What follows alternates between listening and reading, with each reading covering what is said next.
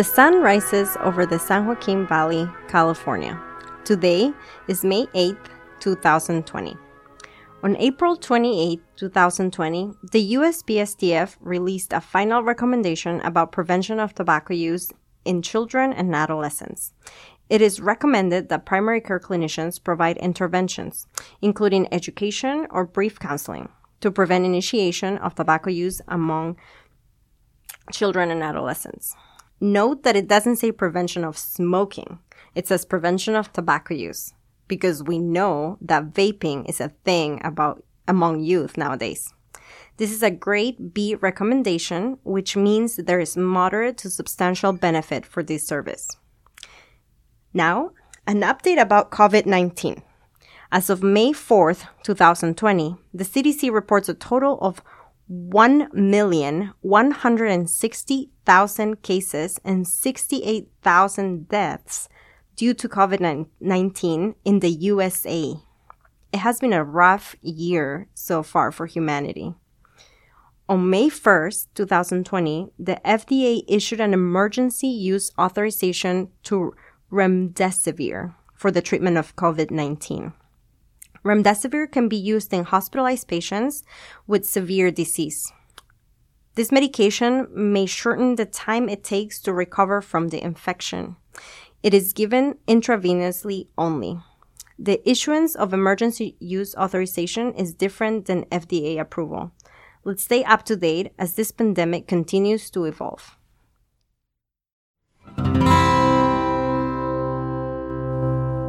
Welcome to Rio Bravo Q Week, the podcast of the Rio Bravo Family Medicine Residency Program, recorded weekly from Bakersfield, California, a land where growing is happening everywhere. The Rio Bravo Family Medicine Residency Program trains residents and students to prevent illnesses and bring health and hope to our community. Our mission is to seek, teach, and serve.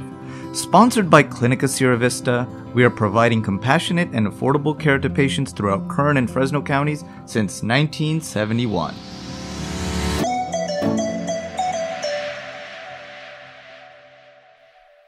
As you would have people do to you, do to them, and what you dislike to be done to you, don't do to them. Taken from Al-Kafi, a part of the Holy Books of Islam.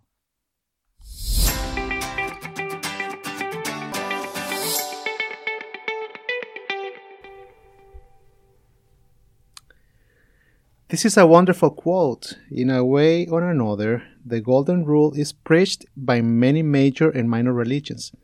Do unto others as you will have them do unto you. I think it's a wonderful rule, and I wanted to reflect on that. So today we have a very sweet guest who is very positive, and she's also a hard worker. Welcome, Dr. Claudia Carranza. Thanks for accepting my invitation to talk to us in front of the microphone. Again, because you have done it many times already.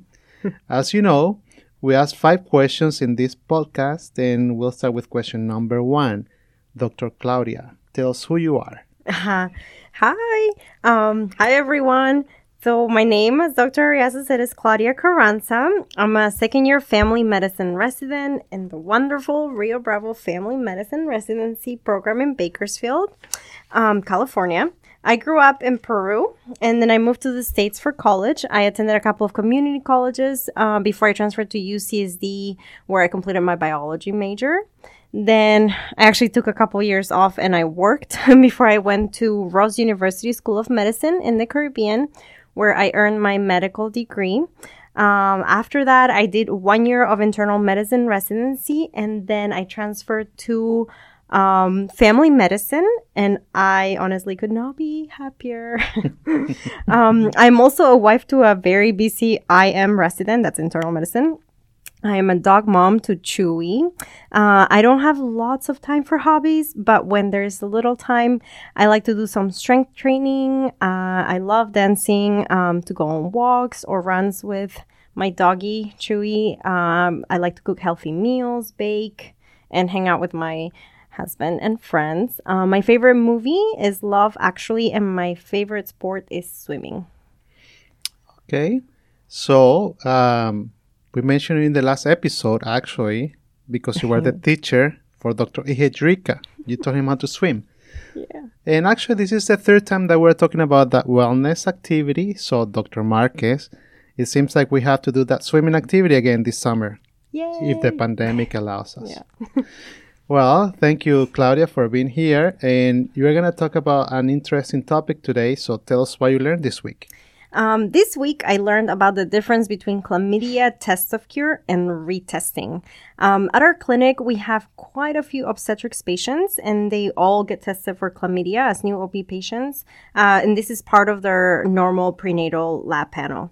When they are positive, they get treatment, and after treatment, they undergo a test of cure, or you can call it TOC, no earlier than 3 weeks after the completion of the therapy. All patients with documented infection should undergo retesting, and this includes pregnant patients. So when we have a pregnant patient who is infected, we inquire about their partner also and encourage the partner's treatment. The partners, just like anyone with a documented infection in the past, should have retesting done.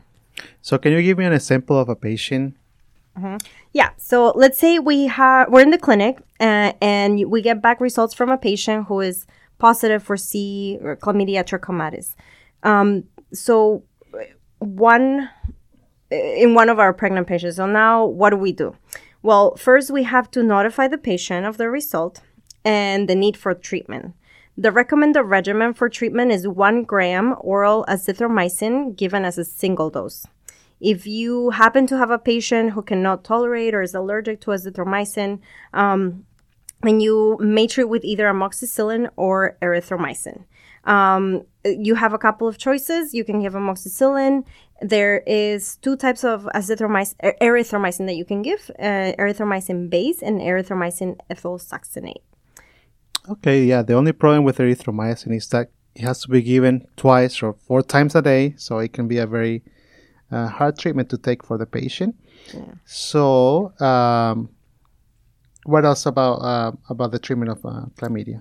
So, remember, after treating the patient and hopefully also their partner, the pregnant patient will need a test of cure. Other patients who require a test of cure are any patients that show persistent symptoms or that were treated using a different regimen with inferior cure rates. And in this case, those are erythromycin or amoxicillin. Okay, they got treated and they got the test of cure after 3 weeks. Then what? Okay. Then retesting is done to check if a patient has been reinfected. This can be done 3 months after treatment or at their first visit thereafter within 12 months of treatment. Now, think you are at the hospital and you have a pregnant patient that comes to triage in active labor. They brought some of their prenatal records and you know that they have a positive chlamydia test. And you say the patient was treated, but they did not have a test of cure, or you don't have the records to confirm the result that the test of cure was negative. In this case, there's usually not enough time to get a test of cure when they're admitted or a retest prior to their delivery. So the patients need to be treated upon admission with one of the recommended regimens. Just of note, when treating a pregnant patient, the antibiotics contraindicated during pregnancy and lactation are doxycycline, levofloxacin, ofloxacin, and erythromycin estolate. So, when you told me about the erythromycin, I actually had to do some research because I wanted to learn what category erythromycin is considered, you know, the A, B, C, D. Mm-hmm.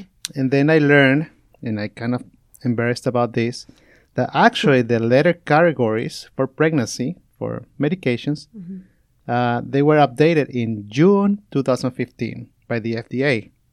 So now all medications are required to include 3 sections with explanations. Instead of the letters, they have to include these 3 sections: pregnancy, lactation, and females and males of reproductive potential. Why do I tell you this? Because I read about erythromycin, and actually erythromycin should not be used during the first trimester of pregnancy. However, it may be appropriate as an alternative agent for treatment of chlamydial infection in pregnant women, but we recommend that you guys consult the current guidelines from the CDC But yeah, erythromycin can be very dangerous during pregnancy. So, Dr. Carranza, what about the treatment of the partner? So another point I wanted to make is that with regards to partner treatment, there are certain states in which there is expedited partner therapy, or EPT, which is permissible. This means a physician can treat the sex partner of a patient who is being treated for chlamydia. In other words, prescribe their partner medication without having examined them. California is actually one of the 44 states in which EPT is permissible. And I think I was doing it anyways. I was thinking that was kind of like undercover, but it's good to know that it's permissible. Yeah, it's good. Okay, so guys, remember you can prescribe the medication for the patient's partner or partners if they have more than one. Yeah. So, Dr. Carranza, why is this knowledge important for you and your patients? So, chlamydia trachomatis is the most commonly reported sexually transmitted disease. First of all, the reason why it is important to treat a pregnant patient is to prevent infection transmission during vaginal delivery. If infection is present during delivery, the newborn is at risk for developing conjunctivitis or pneumonia.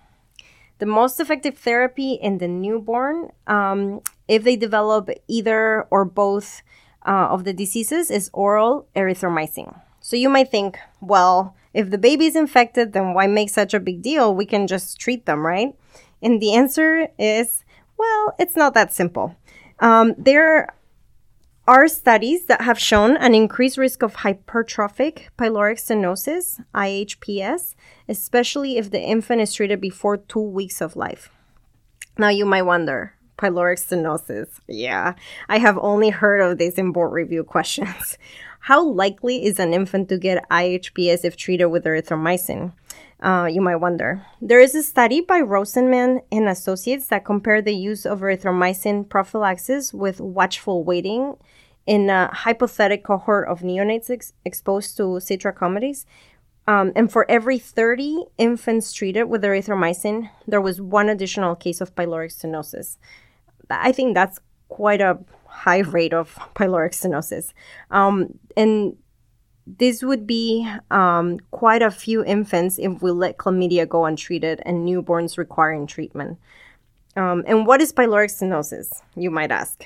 In a nutshell, it is a disorder in which the pylorus or gastric outlet can become very narrow or even obstructed, which will lead the infant to have forceful vomiting. And this actually requires surgery to fix it. So it's not a simple, side effect. Another caveat to treating an infant is that erythromycin is effective in up to 90% of cases of conjunctivitis and approximately 80% of cases of pneumonia caused by chlamydia. Therefore, the infant will need close monitoring and sometimes a second round of treatment. And I want the listeners to think for a minute and just ask your adult self, how fun is it to take antibiotics? And I'm gonna guess that the answer is most likely not at all fun. I agree. Yeah, there are always side effects, and your GI system, meaning your stomach, your intestines, are usually the most affected. Now, imagine how a tiny little baby must feel, right? So, yes, I know. I would not want to put an infant through this treatment unless it is absolutely necessary. So if we can prevent it by testing and treating mothers, then probably let's do that. Yeah, I agree. Chlamydia should be treated during pregnancy to avoid all this stress in the baby. Yeah. And also, I think your knowledge is very important because Kern, or County, the County of Kern, is among the first places in the state of California with the most incidence of chlamydia infection. And not only chlamydia, but also gonorrhea and syphilis. Yes. So I think it's very important to stay up to date with the guidelines for the treatment of these STDs or STIs. Mm-hmm. So question number 4, Dr. Carranza, how do you get this knowledge? I mostly read up to date. I also read AAFP articles, New England Journal of Medicine, and check the CDC website for updates. I'm not quite, if I'm sometimes not quite sure where I'm going to be able to find a specific topic, then sometimes I'll just Google what my question is and look through the list that Google gives me to see if any of the sources are reputable or if the articles are from a well-known journal. Then I read the contents of those ones.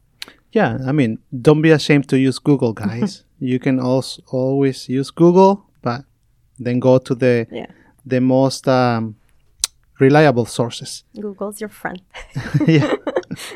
So where did that knowledge come from specifically? For this topic, I initially had the help of our host, Dr. Ariasa. And then I read different articles and up-to-date, such as the treatment of chlamydia trachomatis infection, or the chlamydia infection in the newborn. I also read an AFP article from American Family Physician, chlamydia trachomatis exposure in newborn, and the CDC legal status of expedited partner therapy. I read a couple other articles, but the details are on our website. Excellent. Good job. So thanks for talking about chlamydia today. And You're I think chlamydia is a very common infection, guys, and you have seen it many times in the clinic and in the hospital.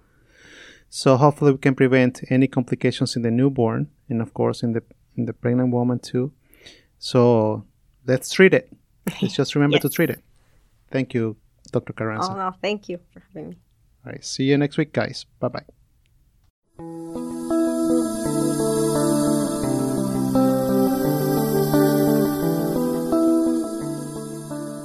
Speaking Medical.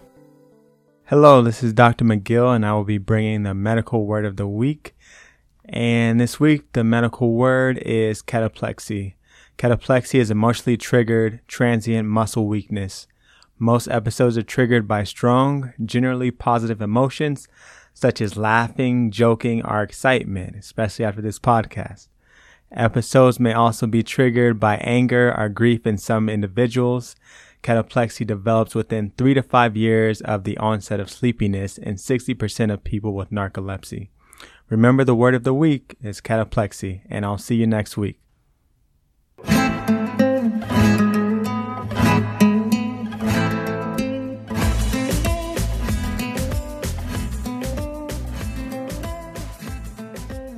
Hello, I'm Dr. Rodriguez, and I'm here with the section Spanish, por favor. I want to teach you the Spanish word of the week, agruras. Agruras means heartburn, medical term parosis, and is typically described as a burning sensation in the retrosternal area, most commonly experienced in the postprandial period, but can be used as well when trying to describe reflux. The scenario would be a patient saying, Doctor, tengo agruras. Agruras is probably a common complaint among our chili pepper lovers. Patients with agruras may require additional evaluation if they have reflux, such as weight loss, hematemesis, loss of appetite, vomiting, or more. Now you know the Spanish word of the day, agruras. All you need to do now is assess your patient's heartburn.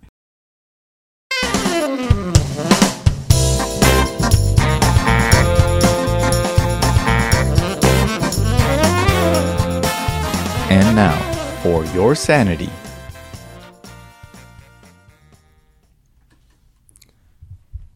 Doc. Who's there?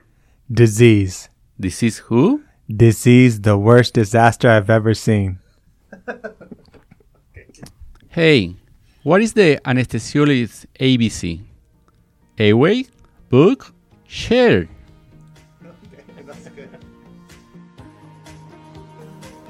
Now we conclude our episode number 11, Chlamydia with Clout. Remember to order a test of cure for all of your positive chlamydia patients who are pregnant and retest everyone after 3 months of treatment. Don't forget to treat the sexual partner as well, or partners, to prevent chlamydia reinfection. It is permissible to send a prescription for the partner even if you have not seen them. Cataplexy is an interesting symptom in narcolepsy. Although uncommon, you need to recognize it when you see it. And if you have heartburn after eating that pizza, remember the Spanish word of the day, agruras. See you next time. And that's the end of Rio Bravo Q Week. We say goodbye from Bakersfield, California, a special place in the beautiful Central Valley of California, United States, a land where growing is happening everywhere. If you have any feedback about this podcast, please contact us by email at rbResidency@clinicasierravista.org or by visiting our website at riobravofmrp.org/QWeek. This podcast was created with educational purposes only. Please visit your primary care physician for additional medical advice. Our podcast team is Hector Ariaza, Claudia Carranza, Yodesi Rodriguez, Terrence McGill, and Fermin Garmendia. Audio by Siraj Amrutia. See you soon!